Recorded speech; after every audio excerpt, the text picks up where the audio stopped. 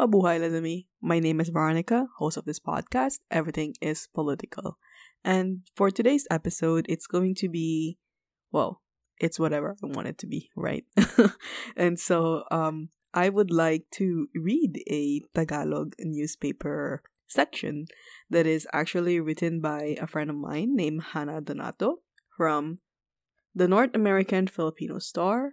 So if you would like to know more about it, you can check them out at www.filipinostar.org.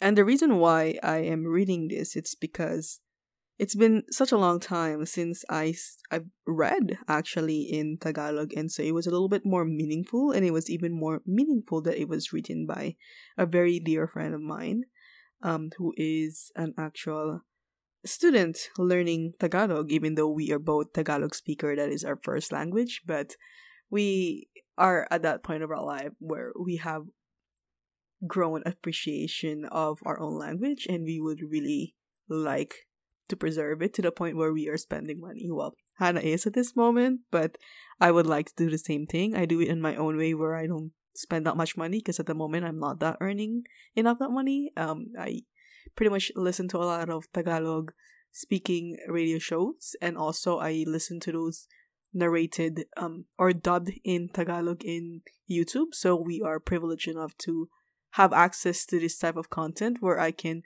continue and enrich my mother tongue. Without further ado, I will now speak in Tagalog, and I hope that you appreciate my effort of speaking and reading Tagalog for you. There you go. Ang mga bagay na dapat nating ipagpasalamat. Sinulat ni Hannah Donato, estudyante ng Tagalog sa Gilmore College International.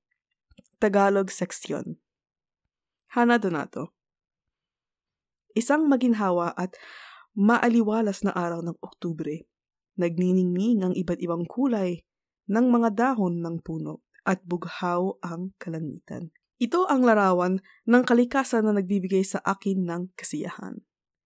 Natapos na rin sa wakas ang ubod ng init ng mga araw ng tag-init at hindi pa dumarating ang mga unang nyebe ng taglamig. Lumalabas na ang mga jacket. Panahon na ng sopas at champorado. Habang lumalapit ang araw ng binanyagang Thanksgiving, pinaplano na ng mga pamilya ang kanilang pag-uwi para sa salo-salo. Lumalabas ang sari-saring kulay at uri ng mga kalabasa, pati na rin ang iba't ibang paraan ng pagluluto nito. Kung hindi man ito gawin sa araw-araw, tuwing ikalawang Lunes ng buwan ng Oktubre ang paalala sa ating upang magpasalamat sa lahat ng biyaya na ipinagkaloob ng buhay sa atin. Bilang isang imigrante sa Canada, hindi ko naging kasanayan o nakaugalian na magdiwang ng araw ng pagpapasalamat sa Pilipinas.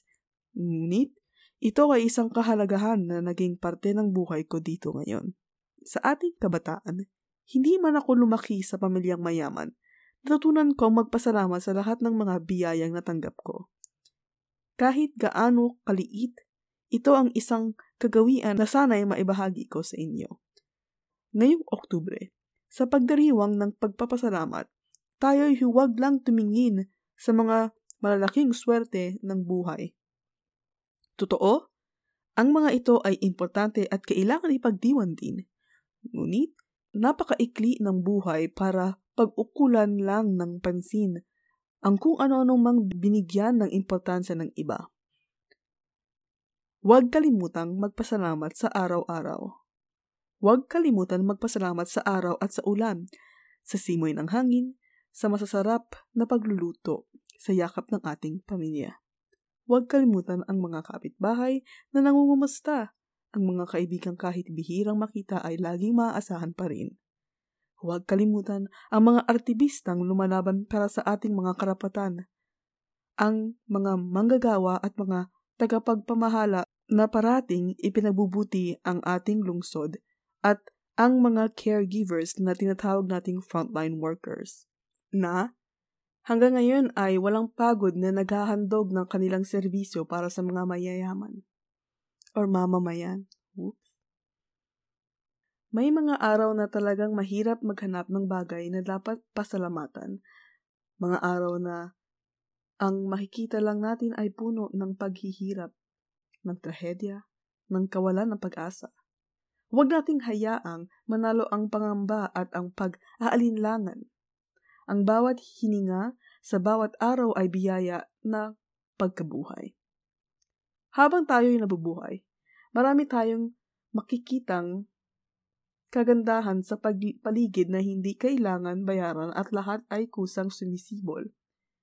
Sa aking palagay, hindi ko mabilang ang lahat na dapat kong ipagpasalamat habang ako'y nabubuhay. And that is written by my dear friend Hannah Donato. I think it captures it, and I hope that you like the way I spoke in Tagalog. As you can see, it has a different tempo, it has a different tone. The content is a little bit more deeper, and I think my Filipino language or my Tagalog upbringing to how I write and my expressions and how I speak. That being said, yeah, I hope you like it, and I actually would like to read more Tagalog things moving forward. So if you want me to read some Tagalog things, Tagalog words, Tagalog spoken words, scripts, I would love to have it and I welcome it. So muli, maraming salamat sa pakikinig. You're listening to, oh my God, my Rato Kappa voice is coming out. Maraming salamat sa pakikinig and Vero out.